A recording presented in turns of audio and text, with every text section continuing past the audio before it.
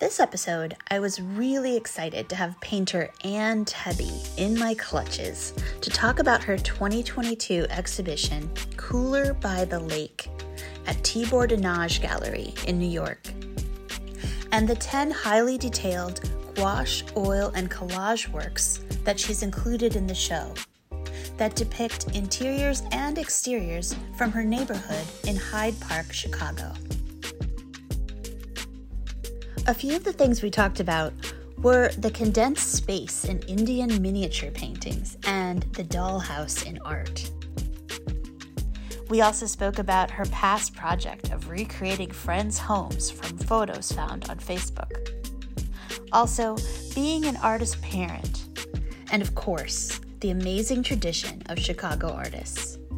I hope you'll like listening as much as I love talking with Anne. Let's find out why it's cooler by the lake.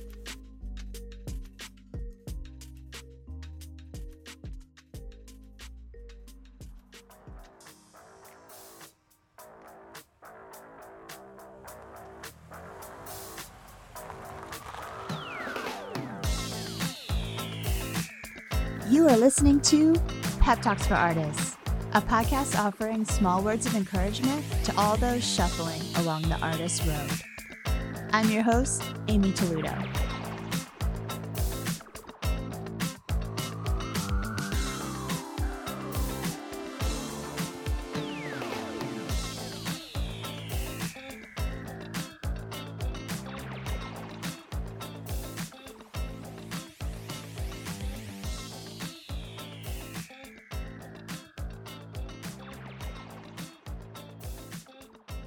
So tonight I'm excited to speak to an artist that I met by chance this October at Bushwick Open Studios, and it's painter Anne Tebbe, and I've been a fan of her work for many years, and so I jumped at the chance to see if I could get her on Peps in conjunction with her new show at Tibor de Nage. So before we get started, I just want to give a quick bio in case you're not familiar with Anne's work and a few deets about her show.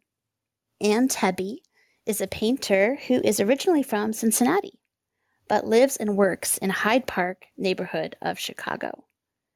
She works in gouache, collage, and oil on panel, and is currently having a solo show at Tibor de Nage in New York City at 11 Rivington Street through January 27th, which is a Thursday.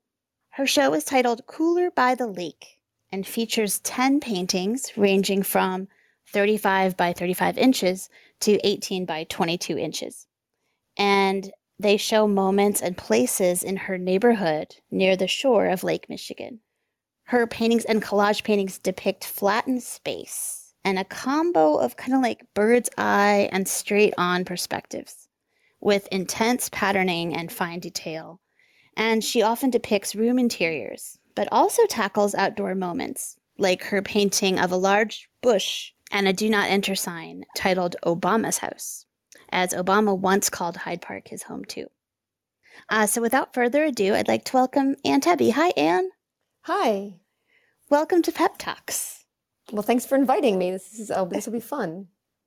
I wanted to just get started and ask you if you wouldn't mind. I've just done a quick description of your work, but I'd love to hear in your own words how you would describe the body of work you're showing at Tibor de Nage right now. Well, yeah, I loved your description. I mean, similar to what you said, just a little background. So my work prior to this show was predominantly, I guess it was predominantly domestic interiors. So I usually work from memory. I also work from photographs. Sometimes I work solely from one, or I combine the two. So this show, I think, like a lot of artists who in this moment had a lot of time, I think, to kind of quietly think about probably the work they made in the past. And then I actually, during the pandemic, had this show coming up. And in 2020, I had ideas about what I was going to do for this show. And because of the situation with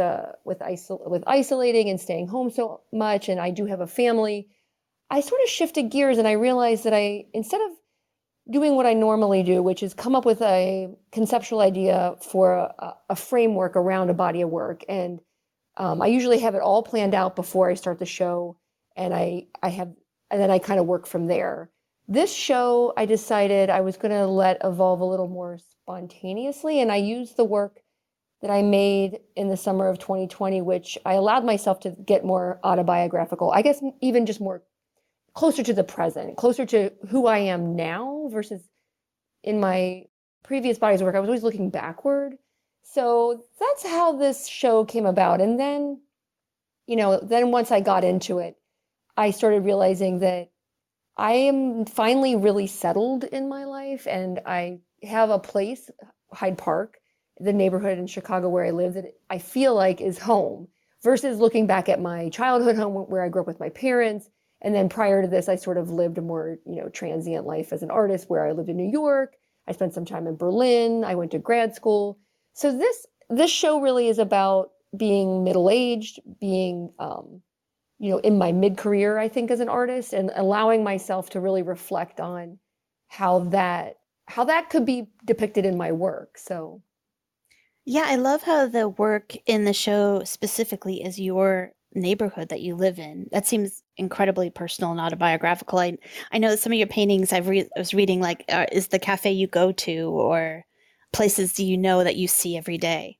Well, what's funny about Hyde Park is, so it's not a neighborhood I would have chosen to live in. My husband has a son, my stepson, who's 23, and his ex-wife and son are based here. So I followed my husband after I met him in grad school and made a very sort of, definite decision that I was going to try to make living in Chicago work. But because Eric was living in Hyde Park, which I found out once I moved to Chicago is not a neighborhood that many people are living in. Most people are on the west side in Wicker Park or Bucktown or Greektown, or even further west where the rents are cheaper and you can get really great industrial studio spaces. I was sort of in this South Side neighborhood, what people my friends the few that I had here considered like almost another city. So that the whole evolution of my being here was from feeling like, what the heck, where did I move, to really falling in love with a place that now feels incredibly familiar, and I'm raising my kids here. And what's really become evident is that their childhood is so different from mine. Like, I grew up in Southern Ohio. I went to Catholic school, K through 12, and they're growing up in a very diverse neighborhood.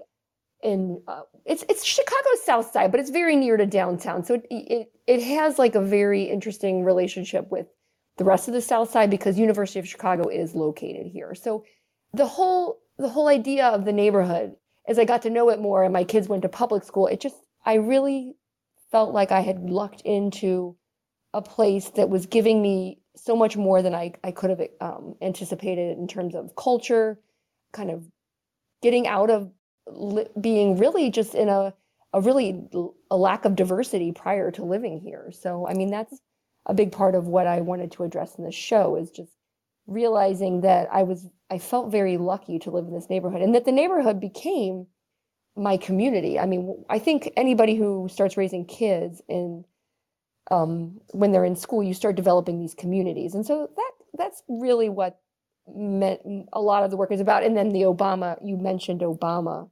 Yeah, like, I think maybe if some people aren't familiar with Chicago very much, I think maybe we could talk a little bit more about, like, the South Side of Chicago is known for having very, like, esteemed African American politicians' homes, like Obama and other politicians that I'm spacing on, and also Louis Farrakhan. But it's a very diverse. Well, there's neighborhood. Bobby Rush, who's now retiring. Yes.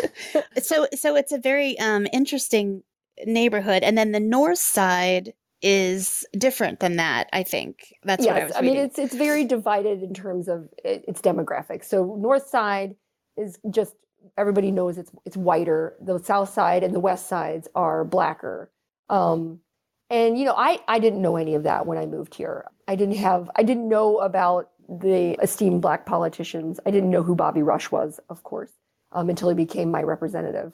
So, and then by chance, the condo we bought shortly after my daughter was born is in a community where Obama and Michelle and Sasha and Malia were living when Obama was kind of coming up in Chicago politics before he ran for senator, and then he moved to this larger house, which is the house that's hidden behind that clump of evergreens that's really overgrown and became more and more overgrown as he was first president, and then he never came back to Chicago. So the house eventually, I think now is sold. But for years, it was just protected by the Secret Service and became, and hidden. A giant bush. Yeah, it's like giant bush is a giant clump of crooked growing evergreens. So when you drive by the house, or we biked a lot, my daughter did a dance class near there, you would just see this clump of trees, but you would see the Secret Service guys protecting it from this one view. They're all protecting the bush. But if you go around and you look on the other side, you could actually sort of see the front of his house. It just was very covered by these large evergreens. Well, that painting really stood out to me because it depicts almost like an intensely detailed clump of bushes that obscure a house, and then there's a do not enter sign. And the subject of the painting seems to be like the bush or the clump. And it struck me as one of the rare images you made in the show where the viewer wasn't given this kind of sneak peek inside. You were kind of kept at bay, only faced with the exterior. Did you intend that, like when you included that in the show, to kind of block the viewer's eye from that scene? Well, I think over the last 5 or 6 years, I've become more interested in this idea of depicting landscape, and I became very, deeply influenced by Indian miniature painting for a short period, where I was really looking at how they make the marks and all the little fussiness. I love that painting of the trees. So I was really like just using that feeling that I wanted to make these very sort of ornate trees. And what happened with this show is I did the 2 interiors. I did Sunset and Fireworks, and I did Moths. And those were in the summer. And those are my house or my condo here in Chicago. And then I started thinking more outside. Like I thought, that is when I realized, because I am so familiar with a certain amount of streets here, and the Obama's house hidden behind those trees had caught my eye so many times. I actually didn't intend, I really didn't see it as a group yet. Like I didn't see Moths, Sunset and Fireworks, and Obama, which were the first 3 that I made, as Cooler by the Lake. They were sort of the ones that led me to the other paintings. And I really just found it very funny that after 10 years, and we have had 2 different presidents since, and now we have a third, the change in my feeling about Obama, which I still deeply love him, but like just this feeling like when I first moved here, it was 2005, and then he was elected in 2008. And so there was this like very uplifted feeling about him being president. And then of course we kind of crashed and burned with him. Yes, we crashed and burned. So it became a metaphor. Like Obama left, his house became overgrown. And we're all trying to figure out how to get out of the wilderness here. Yeah. Like, what happened to Obama's presidency? Like, where did we go wrong? What is the legacy? It just felt like it got thrown in the garbage in a way when Trump took over. Yeah, so I guess that was really, and then it was just this opportunity for me to use this style of mark making that I developed through a couple different shows done in 2017, and even prior to that, where I was really starting to figure out how I could use landscape, create these shapes, and then fill them in with all these marks. Yeah. And I don't use Indian miniatures directly, because it's actually too hard. I'm not that good. I make a modern version. I think right, of course. What kind of marks I want to make. And they're so small too. They're so tiny. Yeah. But I really enjoy creating this flattened space of color and then just filling it with, and I really mix all the colors and come up with a scheme, so if you look at that painting closely, each clump of evergreens, the shape that's like bending and twisting is kind of a different set of colors. Like I really went over there and observed it and figured out what's dark, what's light. I took a bunch of photos and I mapped out how I was going to mix the colors in order to create this rhythm in the painting. And I have to say, I was just happily surprised. I didn't know if it would work. I mean, it worked well. I love it. Yeah. I love that painting. And for the listeners, the other paintings you mentioned were Sunset and Fireworks, and moths. Mhm. The moths painting is a living room with a light hanging over. It's like a beam coming down over a table, and there Yeah. are little moths in the light. And it's a rare painting where you really do a show of light in the composition. Usually, space is very flat. There's not shadows, and so it stood out to me as having a light, a source of light in the work. And then sunset and fireworks is a window, and you're looking at a sunset, and you see an interior table with a few things on it. So it's very interior exterior kind of painting. I wanted to just dive deeper, if we can, into the space that you create and the Indian miniature idea, because in a weird way, when I see those space you make, sometimes like you're looking at it straight on, so maybe like the top is straight on, but then the bottom folds down almost like a union suit. You know, those like pajamas with the flap in the back, and then you unflap the flap and it flaps down. So, and then on the side, things are on their own space too. So you might have like sofas coming, vertically down on the edges. Then you have a straight on scene on the top, and then the bottom is all kind of almost like opening like a book.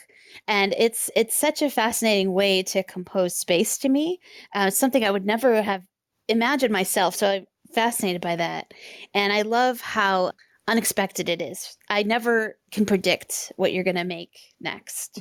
And it just kind of struck me as like sort of like a dollhouse, like where you cut away and you see this kind of flattened space. But also going back to the miniatures, I read this interesting quote by, I don't even know who this is, but I found it like on Wikipedia or something. But his name is Arthur Upham Pope. So let's just assume he's an art historian.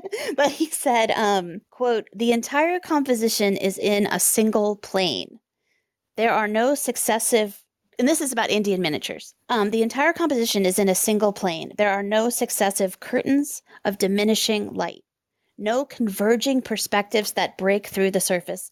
The figures are encompassed by no atmosphere and cast no shadows. Neither the individual figure nor the colors blend or merge, and modeling, save for the shallowest and most delicate kind, is studiously avoided." And when I read that, I was like, yes, I totally see the connection between how you see space and how you're trying to create space, and the similarity between the Persian miniaturists. I'm going to have to ask you, Arthur you can tell me later. Yeah, Arthur Upham Pope. And I'll also put it in the show notes when this becomes podcastified, which is a verb I've invented. You reading that quote really, it really is how I've kind of evolved this use of perspective, because I didn't know about Indian miniatures when I started making the paintings that I make. I guess like my first painting in this genre of perspective that I'm using was in 2001, right before I applied to grad school. I should say, I mention this a lot when I have interviews or talks. I did not take painting in undergrad. I did study art, but I was a sculptor. I made only sculpture in undergrad.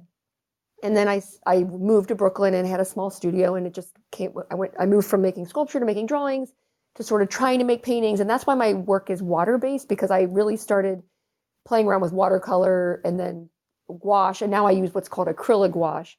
It's just very flexible. It's very flexible for me, and I didn't really have, I had taken some basic painting with oil and stuff, but I didn't really have the ability with those with that kind of paint. And acrylic gouache is hard. To me, it's the hardest painting. I don't know why it worked for me, but it did. And so I just started really going for it in that way. And then I figured out that I wanted to paint interiors because I like this idea of inventorying objects, and I didn't really understand my drive towards it then, but I'm also very fixated on class. I really suffered being working class as a kid and always was fixated on what people had in their houses and what made someone look like they had more money or less. And that was really, I didn't realize it as a younger 20-some artist that was what was causing me to be drawn to interiors. But how it got started, I started looking at my parents' house. I really was looking backwards, saying, what was in their house, what was in their space. I was always super embarrassed by my mom, who now I'm not embarrassed by at all. I think she has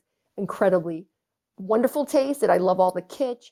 And so, she had Like Oh you're my saying, gosh. in your childhood home, she had a lot of kitschy kind of objects Kitsch or and just like everything seemed so goofy and mismatched and nothing. I remember yelling at her once, nothing in our house makes sense. Can you believe I would say something like that? well, I no, think I was like, it's she's probably like having the last laugh because your I think paintings are so. just a celebration of pattern and mismatched things and So home that life.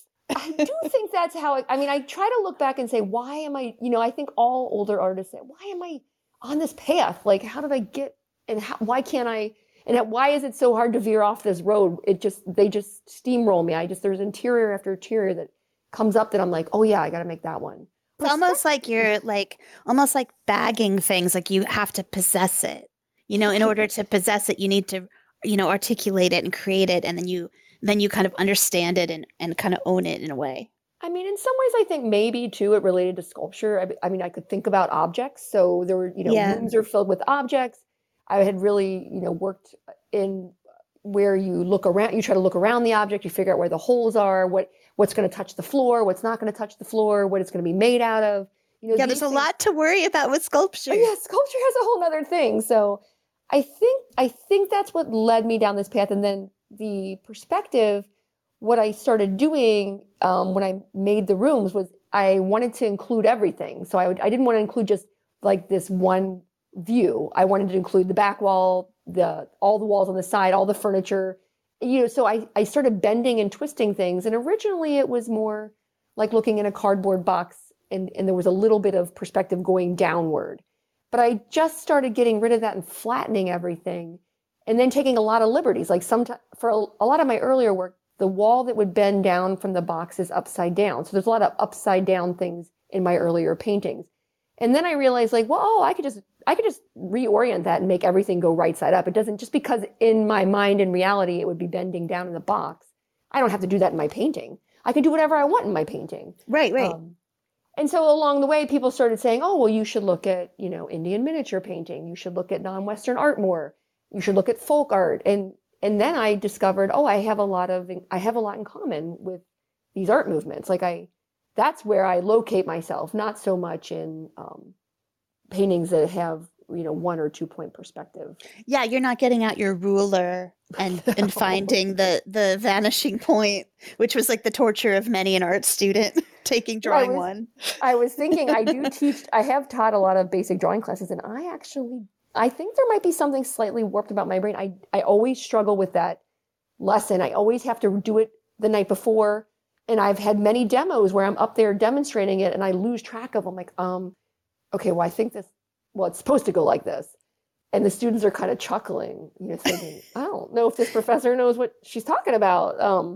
Because you're like, let's just throw this all out. This is not important. My mind doesn't work perspective in like, standard perspective. So I think it's good. I think you should just be like, let's do alternative perspectives 101. Well, the funny part is now that I've been making this work for, a decade and a half, I use a ruler a lot, but I use it to create these very sort of carefully laid out architectural plans for my paintings. But none of all of it's very flat and everything is kind of oriented to the bottom of the panel. So I paint on panels because gouache works better on a panel. And and even when I take photographs now, I find myself wanting to flatten everything. I try to take all my photos from a frontal perspective only, like so that everything is flat.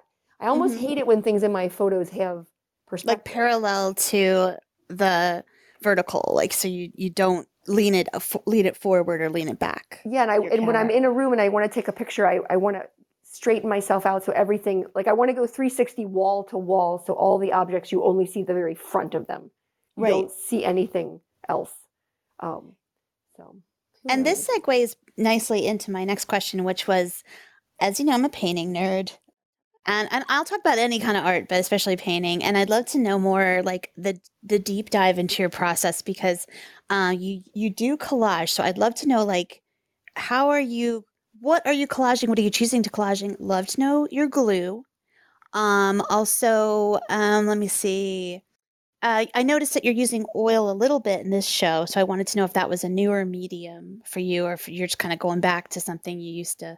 And also, what kind of sketches do you do first? Do you sketch out in pencil, or do you just kind of get in there? Okay, Just so let me take me through it. let's see. Let me start with the glue. So I have used for many years something called Yes Glue, and to be Yes, honest, I've just started trying the Yes okay, well, glue. be careful. It's a tricky Okay. glue. It's caused me some trouble. Where work paper on my paintings has lifted, and I've had to have, I either Oh, repair it or really? so. But I started using that glue because Okay. I was sort of the quasi artist assistant, and also I was the art handler at Sycamore Jenkins when I was like, really young. I think like Hmm. 21 to 25, 26, right before I went to grad school. And one of their artists is Arturo Herrera, who is he's well known for the collages he makes. And he was using in his studio Yes Glue. So I was like, Oh, okay. this is even extra glue TM talk. Well, Glue so talk that's how I TM. got to the Yes Glue. But now I'm trying to use Yes Glue is so flexible. The thing I love about it is when you make a mistake and you can just wet the thing that you put down and the Yes Glue will lift, which may be why it causes some trouble with Oh. humidity. And it's also the kind of glue where you can work with it and it doesn't dry very fast. So I No, can it move. doesn't. It's very like paste like, but like super sticky. Like if you get it on your hands, Yeah. forget it. You're in trouble. Yeah, it's very and what I do is I when I paint my collage paper, I paint with acrylics. So I started using like when I first started, I used very crappy acrylics like Liquitex basic acrylic. And Now you make your own yeah, collage paper, so like in a Matissean fashion. You right. And don't so use ephemera or anything. now that I'm a little more able, I use golden acrylic. I usually use even fluid acrylic because it's easier to paint. I use very inexpensive paper. I paint if I need a color, I paint it. But the collage paper on top of the painting, this gets tricky because I have to be very careful when I collage it not to get too much on the gouache, which then needs to be touched up. But with the acrylic paint as collage paper, I can wipe off the glue and clean it all up. That's what's so great about Yes Glue. I've been advised now that the work has had some trouble with aging and I've had to repair and collectors have to repair it. I use something. It's a bookbinding glue. It's Oh. really new to me. It's by Laneco. You can buy it at Blick. It's a neutral pH adhesive glue. It's Oh yes, I not think as Jim Gaylord uses that glue. probably he does, and it's really not as flexible. And I'm struggling with it a bit. Like Okay. I have a little trouble working with it, but when I feel like I know exactly where this thing is going and I'm not going to make a mistake, I use that glue. Or if it's just one or two things I'm collaging in the painting, I will use that glue, but I'm more comfortable with Yes Glue. And then how like what percentage of each piece is collage, like versus painting? So that's the other part of this. So what happened initially is I was working really with just gouache and making paintings that were just paint. And then I started thinking about wanting to make collage, and I made pieces that were all collage. So they were all painted paper and collage. So the picture was created solely from paper. And then things started to seem like, oh, well, I could actually combine these. Some of my paintings could be collage. It seemed like to me at the moment when I did it, I think it was like 2000, let's see, 10, 11, maybe 2000, but somewhere between 2010 and 2013, I started doing this, where I started adding some collage to my paintings. And that was only just like one or two things. There would be like the main object in a painting called Jean's Vision about a friend of my mom who believes she saw visions of Mary, and all her living room was blue, and she had this blue and white Christmas tree. So in that painting, the Christmas tree is central and it's made of paper, but the rest of the painting is just painted. But of course, like anything as an artist, you start getting into it, you start really grooving on it, and then my paintings over time became more paper than paint. So a show I had in 2019 at Tibor de Nage, before this one, the paintings were almost all paper. Like there was only the underneath, only the architectural structure of the painting was painted, and then everything else was built with paper. It's kind of like I kind of let the body of work talk to me, and I also get frustrated with just using paper. So for this show, my more recent show, I was kind of over it, and I really wanted to just paint. So that's why there's less collage in this show. I was doing something different. I was interested in mark making and you mentioned the oil and gouache, and you had Oh yeah, mentioned how when do we you make talked. that work? Well, here's the funny thing about that. It's like all things that have happened in my career as a painter. A good friend of mine in Yale grad school who was a really phenomenal painter. Like there were some really good painters in my program, like people who painted like the Renaissance. And they really knew what they were doing and they knew about mediums and how to mix. And I asked them, like, I want to kind of learn how to oil paint. And I did actually oil paint my last semester at Yale. They weren't very good, but I tried. Um, but he told me as he saw me struggling, Anne, you can paint oil over gouache. And I was like, really? Um, and I believe he told me that Sienese painters do this. And I can't actually say that I ever verified that, but Oh, so when you say, because I assumed you were doing gouache on the collage papers and then gluing those down on top of the oil, but you're saying you're no. actually gouaching on top of the oil. Okay, so I'm painting oil on top of the gouache, no Oh, collage. okay. So Okay. some parts of these paintings in my show, Cooler by the Lake, there are areas like the cat in Backyard Garden, my cat Jack, who's sort of lording over the garden and kind of breaking the frame looking at you. He's done in oil. And as is the what's that candle called?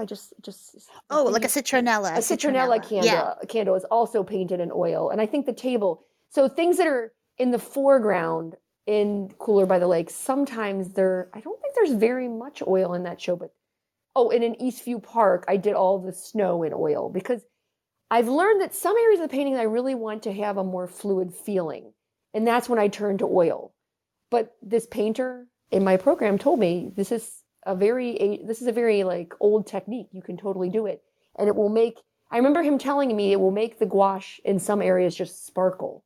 Oh, wow. And I liked that idea, but I've only done it a few times over the past, like the decade of exhibitions I've had, bodies of work I've made. I did it for an exhibition in 2010. I did a couple paintings with a lot of gouache and oil combined. And then I really didn't do it much after that. And I revisited that for this show. Well, and also, like, I feel like you're a water-based painter at heart, possibly. And it's hard for somebody like for me. I got into the oil paint, and so it's hard for me to switch over to the water based. I mean, I'm giving it my college try. Your brain gets wired, for a certain one, I think. I'm just super comfortable in gouache, and I think really it goes back to my beginnings as a painter of not totally understanding how the mediums in oil paint work and like just the wetness of oil really confused me early on. Like my painting staying wet for a long period of time was not something I was super adept at. Like I would mess things up or smear them.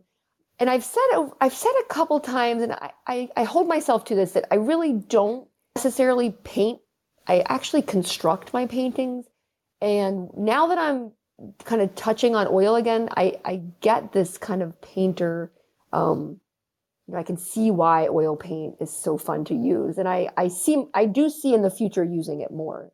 Yeah, so luscious. I know how that will change my work. I don't know. Maybe you never know. For the worse, for the better. Who knows? I'm sure for the better. But so when you start out with your image, do you do a detailed sketch? Because you have so much information going on in the scene. I imagine you must have to do some planning. I mean, my paintings. This is one thing I've been assessing now. This far into it is my paintings are incredibly painful to begin. I do sketches, and I have the architectural layout drawing. And with that drawing, I'll transfer the architecture to the panel.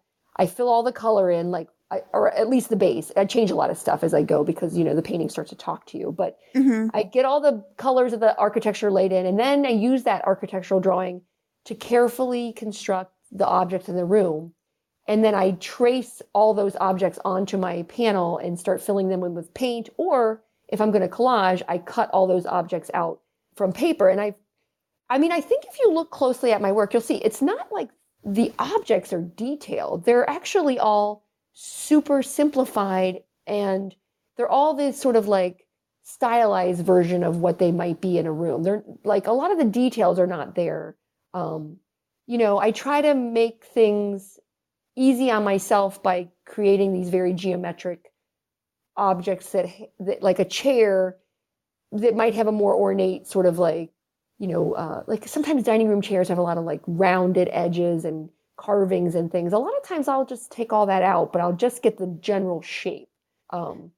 Right, like a lampshade, you'll do a very simplified, like red shape, Yeah, like in just fireworks and sunset, and yeah. also it's a very collagist eye to do that, which I love. I'm very a team collage. I mean, yeah, your collages are amazing. Well, I I also just love talking about collage. Like I kind of get geek out a little too much, and I'm like, is the audience even wanting to hear about all this glue as much as me? And like, I really want to hear about Well, this. I mean, I think collage just offers this whole other world of how to represent. And so for me, I thought it would actually really simplify my work on a certain level. And in a way it does, because I don't have to deal with the way the paint is going on to the surface. Like, you have to Right. build the layers. It really is like I made the decision and now I just have to cut it out and get it glued on in the right place. But to go back to the sketches, like everything I am drawing requires measurement and plotting and planning, like how big it's going to be. I mean, if you look at the span of my work, I would love to do a monograph just so I could see like all of the funny scale shifts I do in my work that are maybe a little bit off. Like a chair might be kind of too small or like a chair might be kind of too big. But, because of the work I put into it, and this is something you even tell art students when you're working with them is like, don't be too married to that object. Precious. You might have to change it. Well, my objects are so precious, I will not change them. So, like, if the scale is wrong, a lot of times I'm just like, well, so be it. That's what it's going to be. Well, because you have to let a little humanity in. I mean, it's a human endeavor. But you're a not lot machine. of measuring and little incremental. I'm looking at some paintings in my studio, just like carefully cutting all the floorboards. 1/4 inch, strips on a cutting board, or like cutting out all the doors, making sure like the side with the doorknob is the same size as the side where the hinges are, and thinking, is that going to be a 1/2 inch or 3/8? I'm always looking at my ruler. Yeah, so it's a very like intricate, analytical, painstaking kind of patterning impulse. And I, in the past, I've made very, very hyper detailed drawings, and there's some kind of, you almost go into a meditative state in a way, kind of in this like repetitive way, creating this thing. And then at the end, the thing comes to life. But in the midst of it, it's all these little actions. I mean, that is a great way to describe how I feel like the arc of my paintings go, is that I set up this incredible like project and puzzle to make it all click together.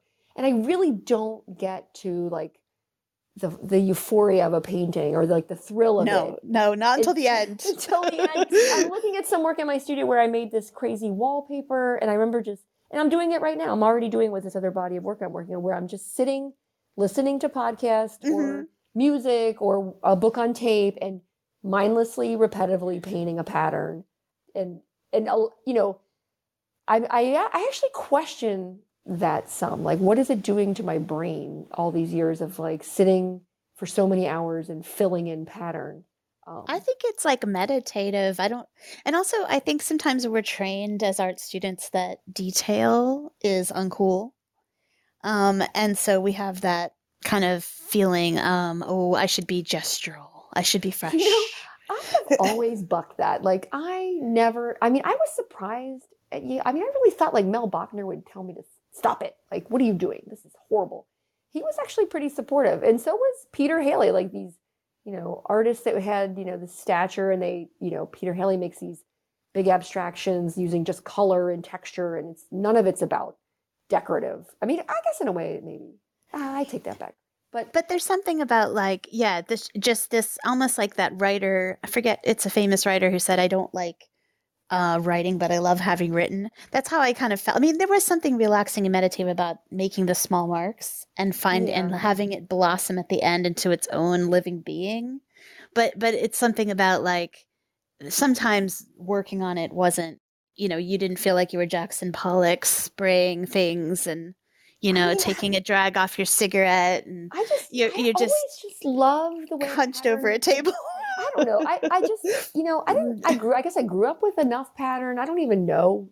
I just find it very comforting. And I I really like how it busies up I like the busyness of it. Yeah, And because um there's such like like people out there in art school especially like don't what do they use? They use a pejorative term. It's not busy, but it's something like fussy. They love to say oh fussy yeah, I as always the worst possible thing you could be.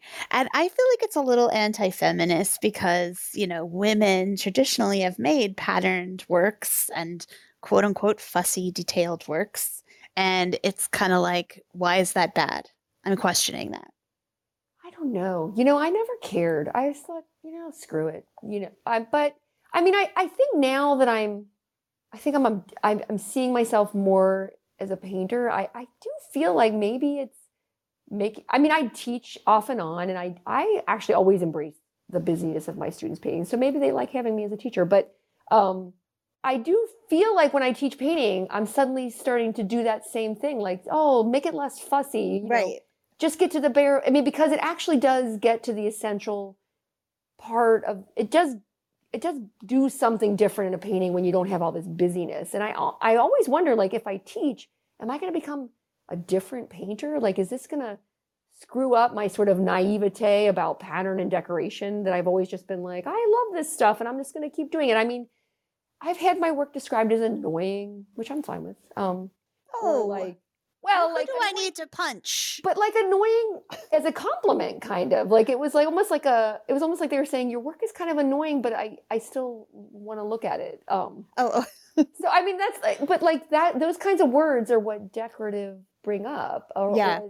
or they make people feel like it's less I don't know, intelligent, academic. I Yes, mean, yes. And this is that's all like we all know this. misogynist. It's Um, misogyny, in my opinion. yeah, my husband likes my work, so that makes me feel good. Like he likes all the pattern. He lets me do our house that way too. Like our house is a total chaos. I put tons of patterns everywhere. I have not wallpapered yet because I just really don't know So how. you are creating the embarrassing house that you were worried about as a child. Oh, Your mom was totally. creating. You're Oh no, creating that too. totally. Yeah. Well, I think that's good. I think we should all have more embarrassing houses. I don't know, pattern and decoration. I just can't stop myself. I really love kind of I guess in a way, maybe it's the enjoyment of labor. I really do like to labor over my paintings. And I kind of want to give some of that up. I kind of want to say, let me be more free and fluid in these works. But then it just doesn't feel to me like I did battle with the painting if I didn't do this certain amount of labor to bring it around the corner. Yeah, And like well, I think you're trying to encourage long looking, which is part of the pattern decoration movement's goal too. It's like you're not looking for a quick read.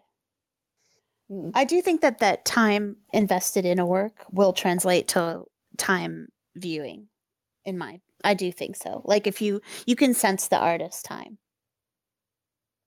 yeah, and I also I encourage people who have these tendencies that I have to just go for it. I mean, I don't know what gave me the confidence to do it. I don't consider myself a super confident artist where I'm like, oh, I'm just going to do whatever I want. I felt like maybe along the way, I just never got it. Like when people were trying to tell me do something different, I just didn't hear it or something because I just kept barreling down this road where I didn't really shift my work that much in grad school. I kind of tried at the very end, which was when I probably made my worst work, which everybody does.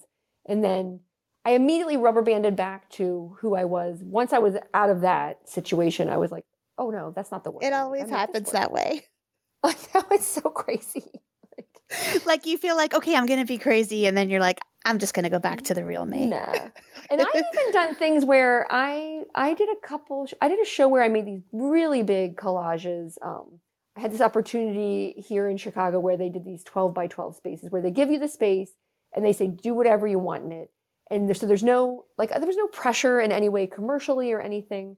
I was pretty young as an artist, like coming very beginning of my career. So you definitely feel the pressure with a gallery to sort of say, I don't want to give you something that you're just going to be like, what am I going to do with this? Or at least I did. And this show, I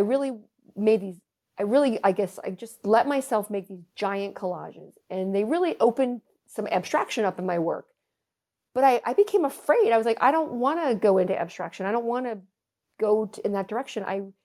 after that show, I did a totally different kind of show where I really went crafty. I added all kinds of, like, I did flocking in my work. I had yarn in my work. I did almost the exact opposite of what that show sort of was telling me. Oh, you could go this direction. And I was like, no way, I'm not doing that. Yeah, well, the flocking sounds like a nostalgia, like serious deep nostalgia, which I love too. Sometimes in your work, I'll see like a Raggedy Ann vase or a vintage video game. There's a painting called Pitfall with a guy like trying to avoid some alligators in an old-fashioned Atari like video game, and the nostalgia is an interesting part of your work for me. Yeah, I mean, that's actually that painting is probably the painting that's going to will be is like the what do you call it? The pilot piece for this next show that I want to do. What I do is I allow my personal life to influence the work. So I kind of go with whatever moment is happening for me right now. I look around and say, that's how Cooler by the Lake got done. And then now I'm raising a girl and a kid, they them, and I'm in this moment where I'm battling this wasting time. Like, why are you wasting Yes. your time? Stop wasting your time. Will you read a book, please? I feel like I'm on repeat, and I'm like, oh my gosh, I'm in this moment where my kids are no longer listening to me, and they don't want to do any of the things I want them to do that I think are valuable. They just want to look at their screens, talk to their friends, and play Roblox or whatever. Um, so I'm sort of now looking back at myself, saying, "Well, I wasted so much time. I talked on the Oh yeah, phone. I we watched were soap terrible. operas. I Oh played yeah. Pitfall. I was a Pitfall high scorer. Uh, I so think I was like Mario 3. yeah, I mean, I think Pitfall, I was pretty young when I played Pitfall. I was like 9. But so I'm just going back to this moment where I'm remembering what it was like to feel like time didn't matter and you could just waste time. And why were your parents constantly egging you on to like do something that seemed, worthwhile? And look, I So sometimes I like point to ourselves. I'm like, I squandered my entire childhood, and I became a fine artist. I mean, that's like a high cultural role, you know. And so so my kids playing video games all the time. I'm like, well, you never know. Maybe he'll become a poet or right. something. You might, Yeah.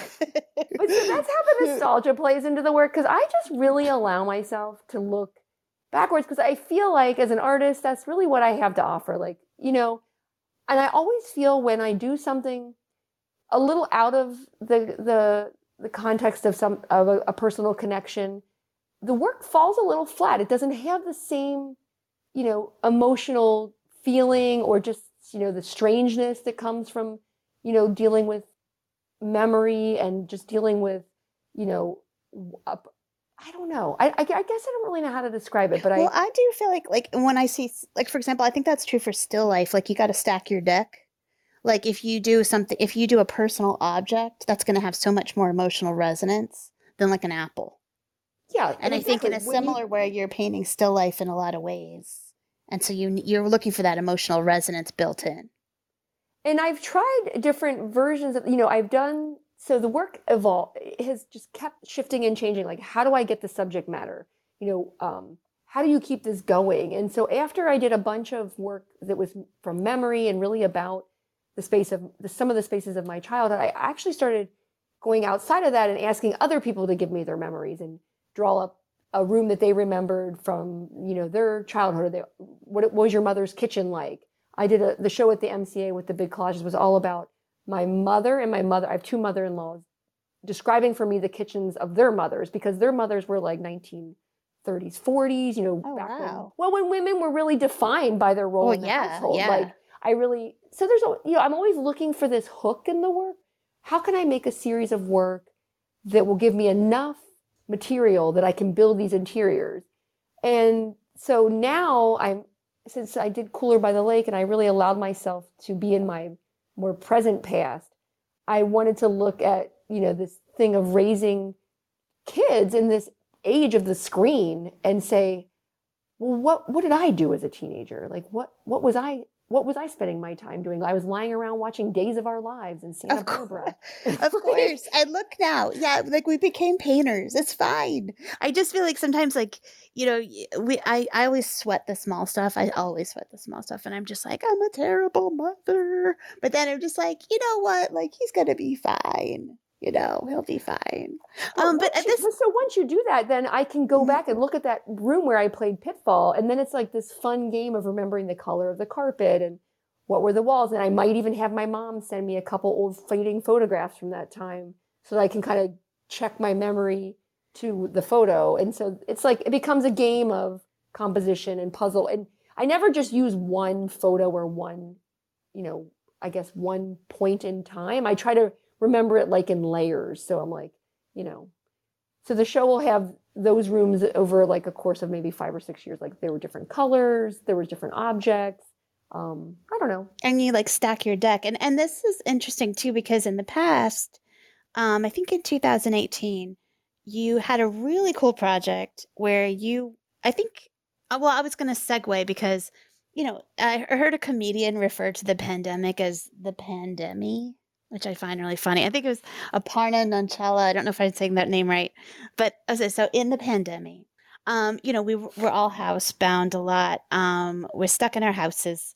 And you had a project where you cobbled together rooms from your friends' Facebook posts, which I find delightful, a delightful thought experiment.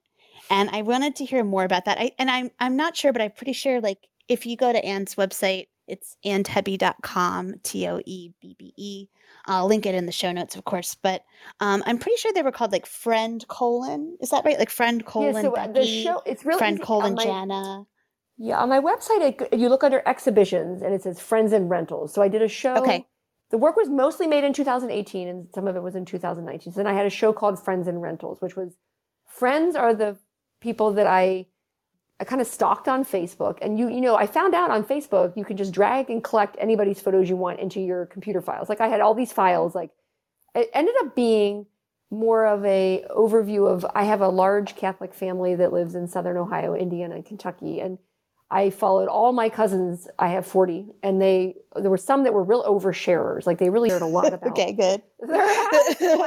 Usually it had to do with a baby shower, Christmas, or like a gathering for Easter. It all kind of revolved around my being Catholic. I am not Catholic, but I kind of liked that thread. So I used the friends are mostly my cousins or my aunts, friend Sandy, friend Jana, friend Becky. And then I did one called Friends, Lisa and Tim. And that's actually Lisa Sanditz and Tim Davis, who... Oh, yes. I knew them in New York as a very young artist. They were kind of a little ahead of me and getting established ahead of me. And then I would look at their posts on Facebook and I would think, wow, they really seem to have landed like this dream artist life where you live in upstate New York. And right. It does look very dreamy from afar. So use Facebook to say like, okay, this is the place where I come from. These are like houses that my family members live in. And then this is this other house that I think is the life I could have had if I didn't make some of the choices that I made. And so there's always a lot that goes into why I make a painting. Like a longing in a way. Yeah. And sometimes it can be judgmental. Like, oh, look at these houses in the Midwest. Aren't they boring?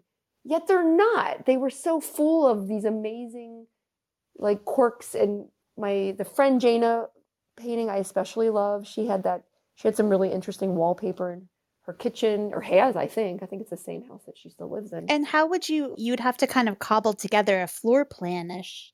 Yeah, I would collect, and I'd figure out, okay, I have about 12 or 15 photos. I think I can figure out where the living room is, the dining room. I can kind of, based on my knowledge of some of the floor plans of these types of houses, I can figure out maybe where the doorways might connect. And then I would lay the photos out on the floor and then create a drawing from them. And I was really shocked at how much detail I could get. Yeah, but I love the idea of using social media like that. And one time I was at a dinner and I was seated next to an architect. And I was telling him about how my son and I had just explored this abandoned house, and I probably shouldn't have brought my 6-year-old in there, but anyway, blah, blah, blah, water under the bridge.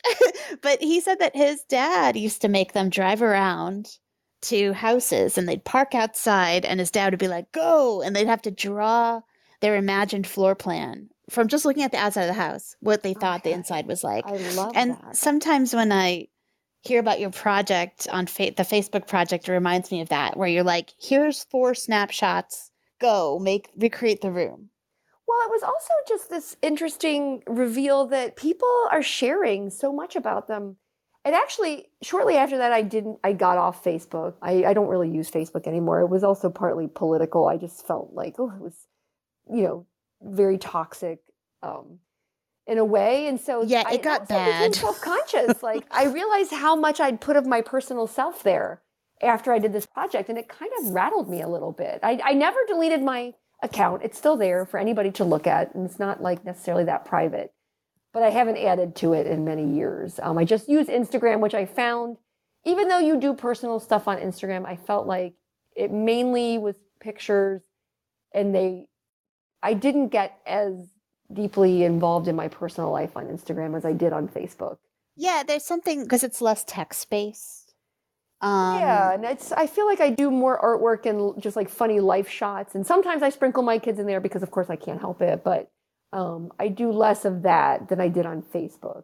It could also just be the time that I used Facebook when they were young, and now they're not so young Right, anymore. like because the family wants to see the photos and stuff. But yeah, Right. during the elections, it was really tough to be on there Yeah, it because was I not a have good space. family that doesn't share my political beliefs, so it was a little bit tricky to be on there. Just toxic, like you said. I had actually many battles on Facebook. Yeah. Oh God. But so Anyway. that project kind of came at the tail end of my Facebook time, and it was like after that toxic moment, and then I just realized like this platform is so interesting. People are just sharing their personal spaces and what it was is like if you take a photo of yourself in your house, if I just kind of start looking around what's behind you, I can start to figure out what's in your room, what kind of table you have, what color your wall is, how many plants you have, what your knickknacks are, I really enjoyed making those paintings. They were very hard to make. They really were probably some of my more rigorous recent work. Yeah, I love the whole conceptual trappings of it too. The like being stuck at home trying to recreate because you can't visit a friend anymore. You're stuck. And so the fact that you were kind of virtually visiting a friend, I mean, it was before the pandemic, this body of work, but it has resonance right now for me because I'm like, I can't go to my friend's house. But like, it's something poignant about trying to recreate my friend's house from photos they posted online. I think for me, it was also just this idea that I've never been to, it was one of the first shows I'd made where it was all spaces I'd never been in. Like except for the rentals were different. The rentals were actually too quirky. It was like also thinking about this idea of now we're all into renting spaces that people are like multi-use spaces, and like multiple people have slept in this bed. Everybody uses these forks and spoons. And I was just thinking, oh, this is kind of gross and weird, but yet. Oh, like an Airbnb? Like Airbnb and Vrbo. Yeah. That was the other side of the show. Yeah, Vrbo. Was like, oh my gosh, how gross. But I've definitely poured over Vrbo because like if you're fantasizing about a vacation, especially if you're in the dead of winter, which is one of the downsides about upstate New York in case you need that ammo. It's pitch dark here all the time.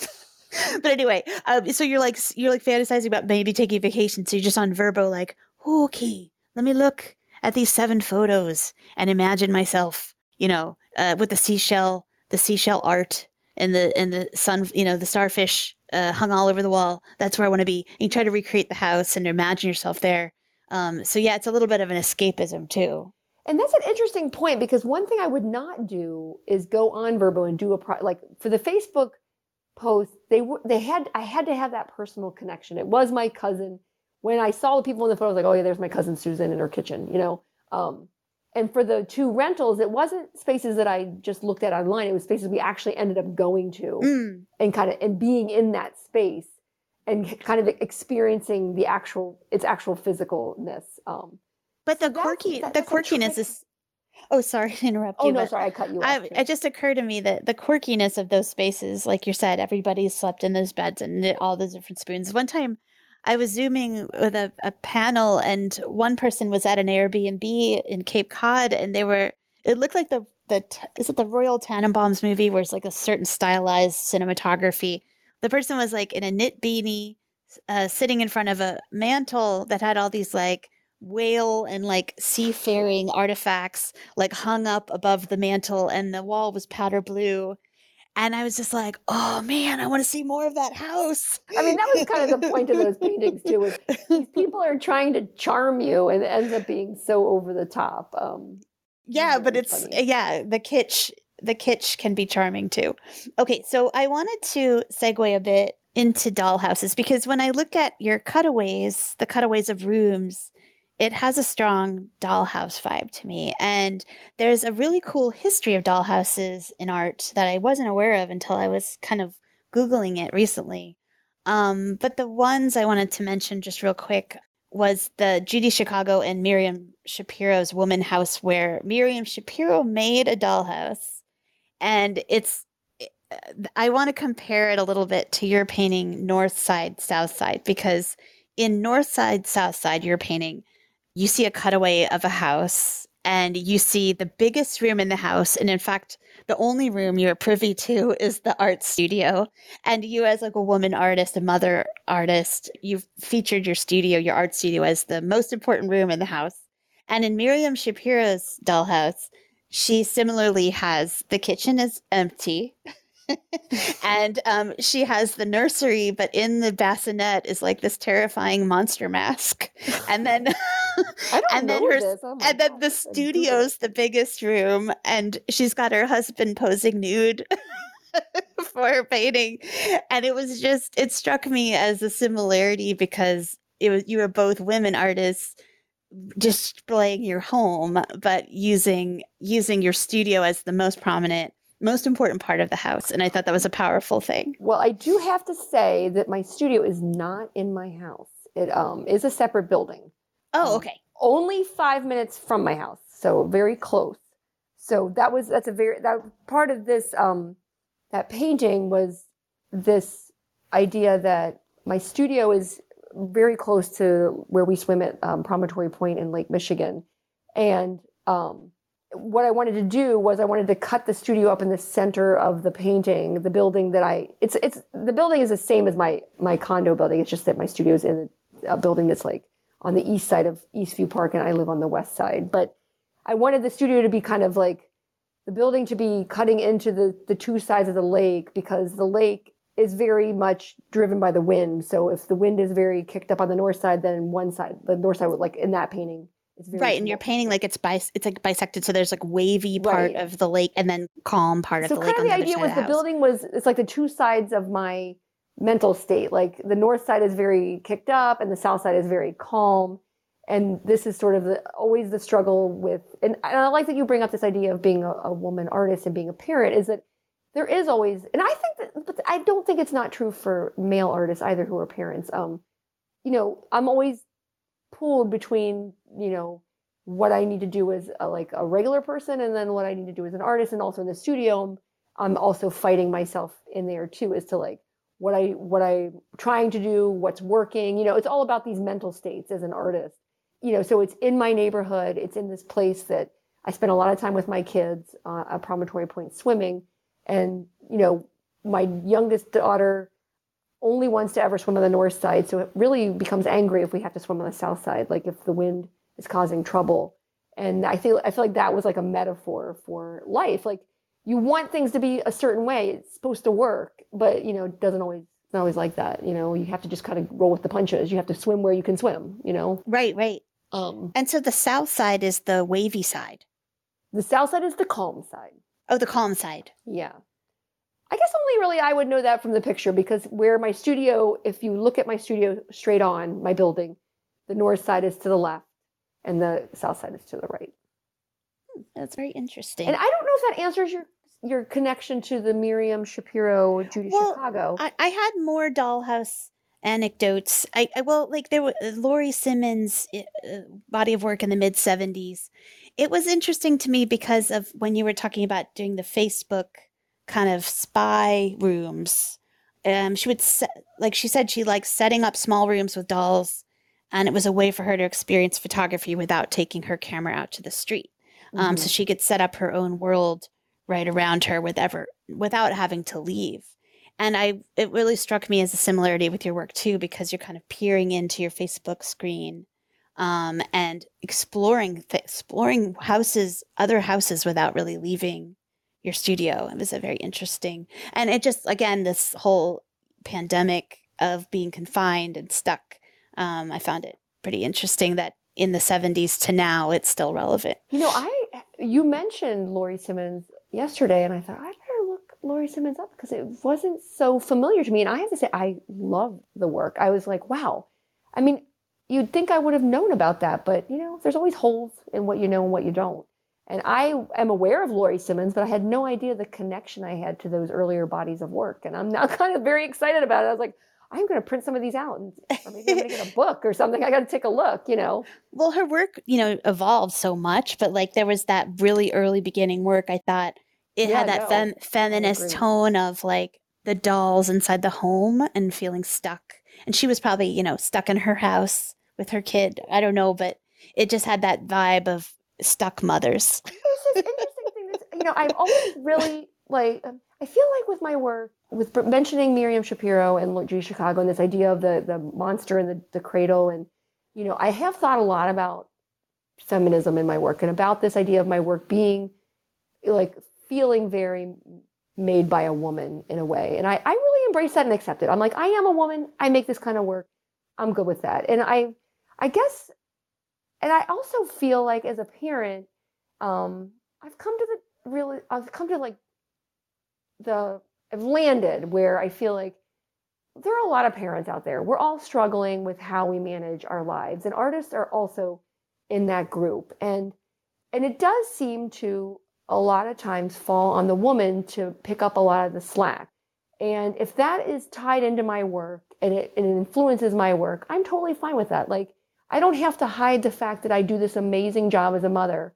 Nobody trained me to do it. No one told me how to do it. Nobody gives me any pay raise if I do it well, or It's true. But if it influences my work in any way, I feel like, what? The things we do in our lives influence our work, and I'm totally cool with being a parent and having that play a part in some of the subject matter of my work. There's in my Cooler by the Lake show, I have a piece called Treasure Island.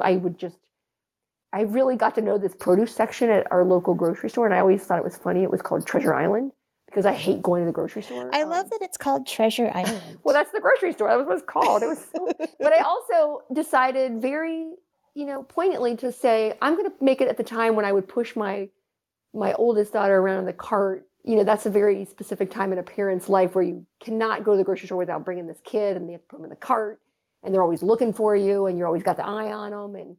And in that picture, the baby is looking right at me, saying, it's like looking right at me, but also looking right at you, And I just thought, that's such a weird thing to put in a painting, but I don't care. I'm putting it in. Yeah, and I wanted to talk to you about one thing I was curious about. You mentioned this Nathaniel Hawthorne novel called The House of the Seven Gables.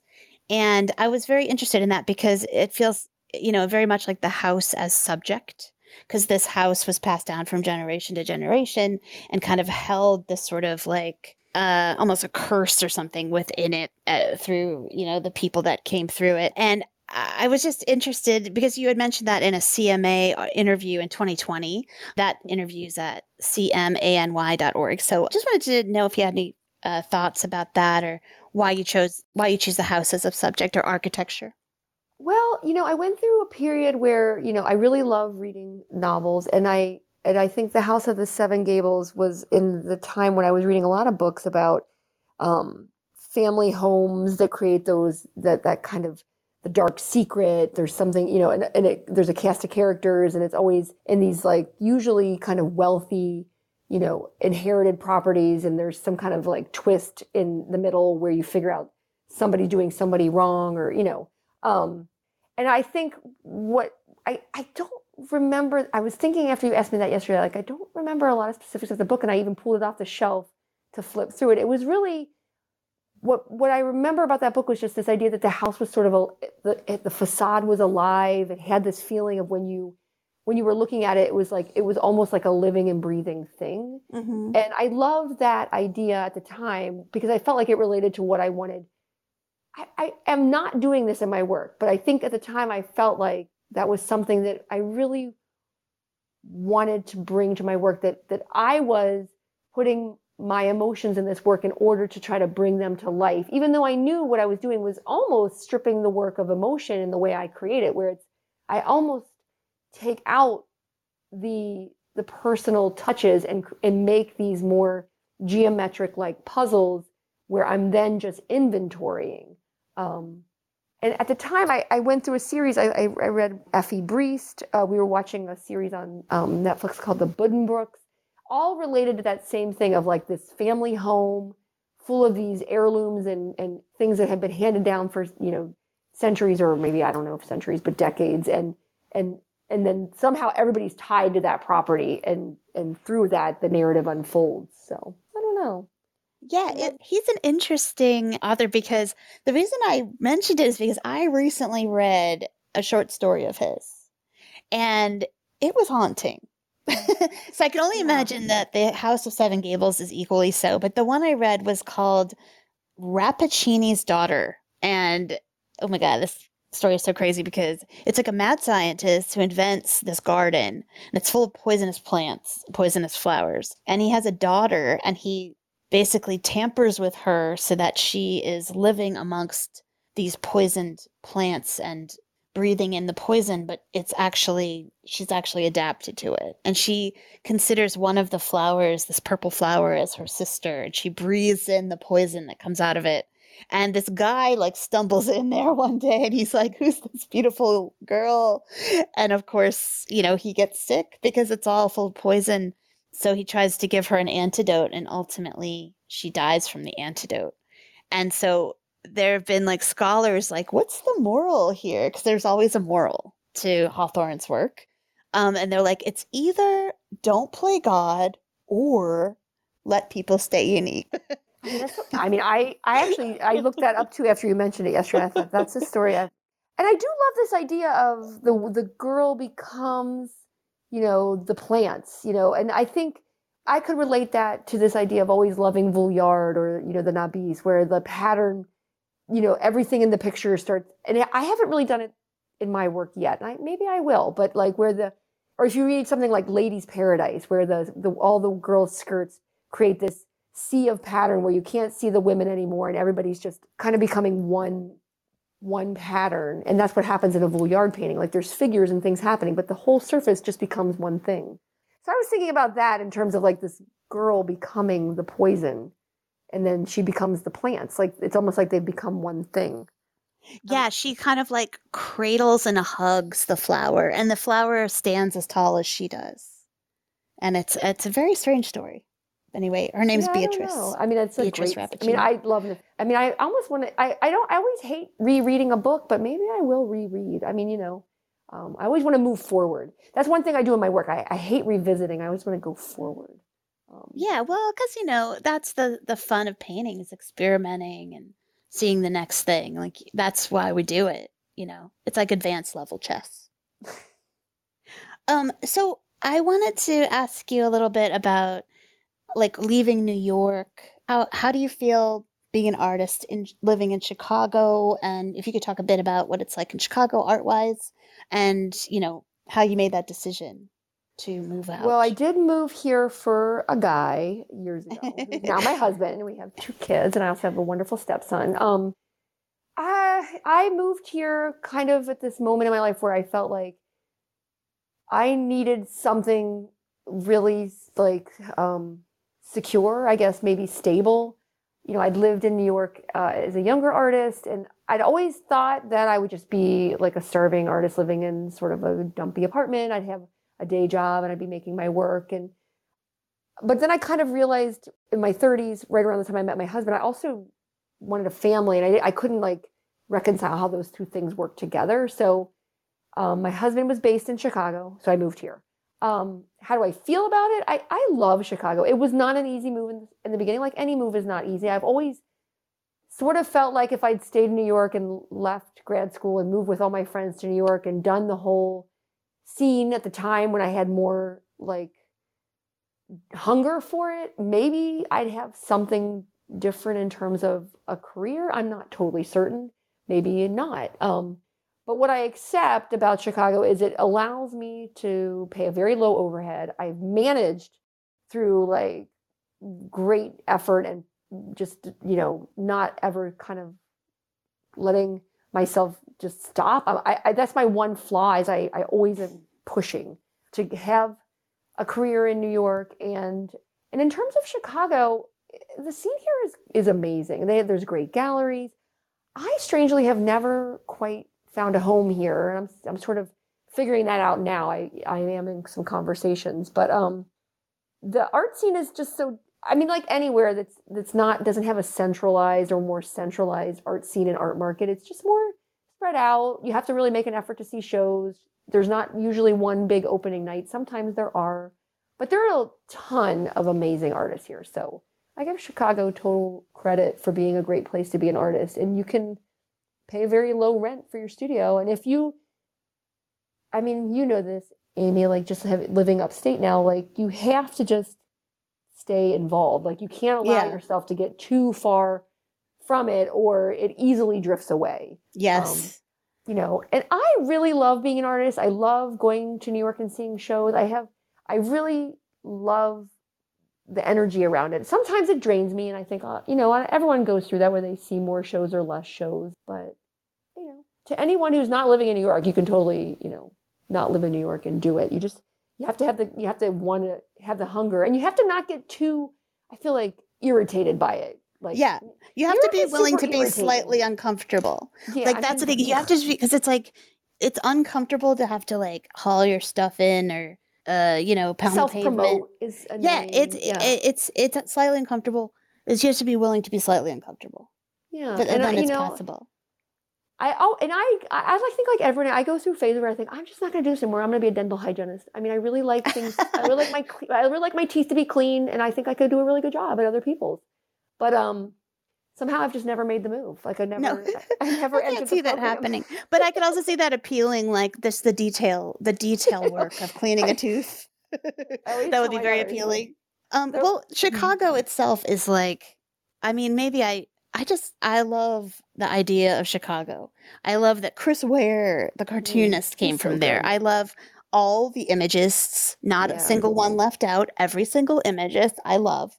My favorite painting as a kid was a Jim Nutt that the New Orleans Museum of Art had purchased in the 70s.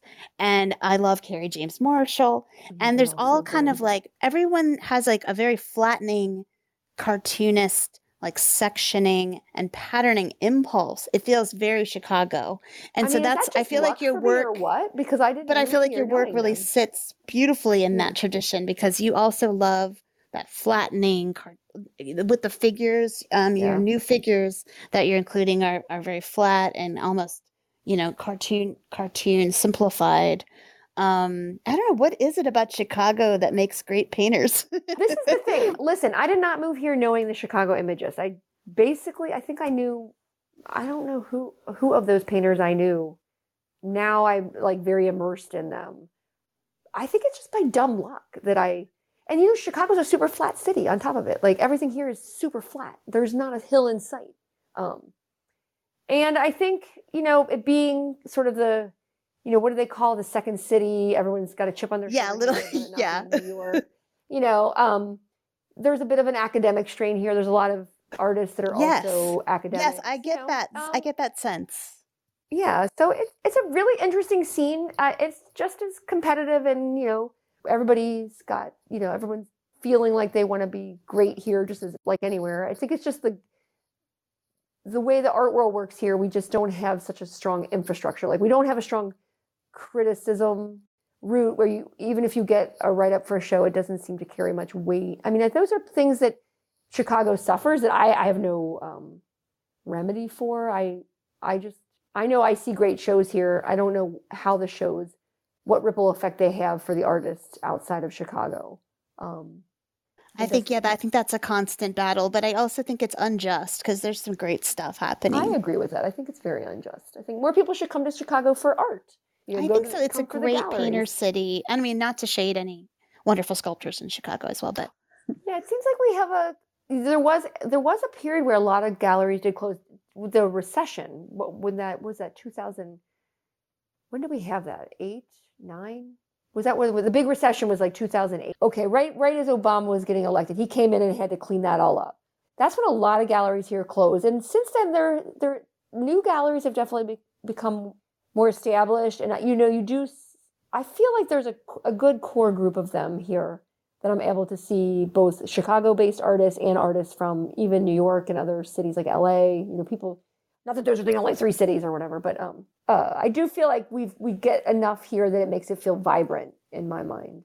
And there's a great podcast, if anyone's interested in the Chicago art scene, called Bad at Sports. And they're delightful. And they're kind of scrappy. And they talk about the Chicago art scene. And Anne has been a guest on their show, I think in 2018. So if you're interested in Chicago art, take a look at them. Yeah, that's a great podcast. And then I wanted to ask Anne what she has coming up. Oh, Anne, would you tell us what you have coming up art-wise? I have a survey show, but it's going to be in the University of Illinois in Springfield. That's opening in March. That's a small survey of work.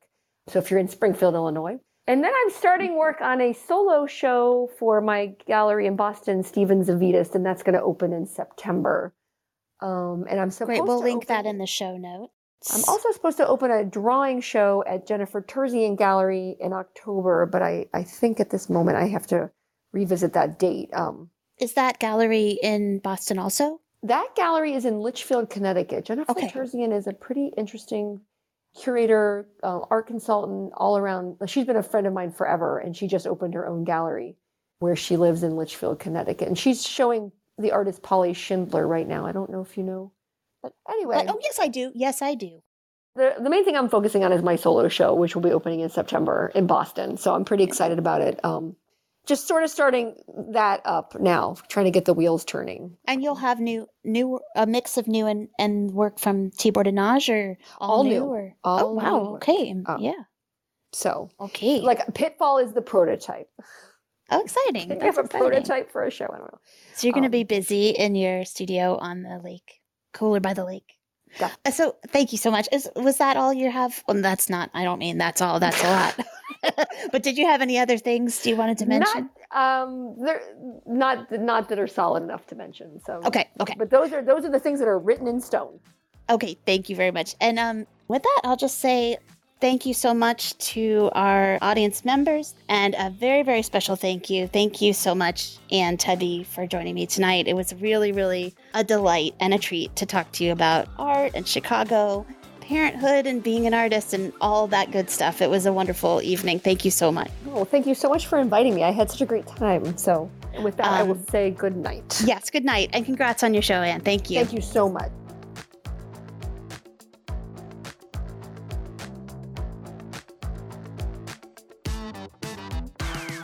This has been Pep Talks for Artists. Thank you so much for listening. This is your host, Amy Toledo, signing off. In the meantime, please drop us a rating or review wherever you listen to podcasts. And find us on Instagram at Pep Talks for Artists. See you next time.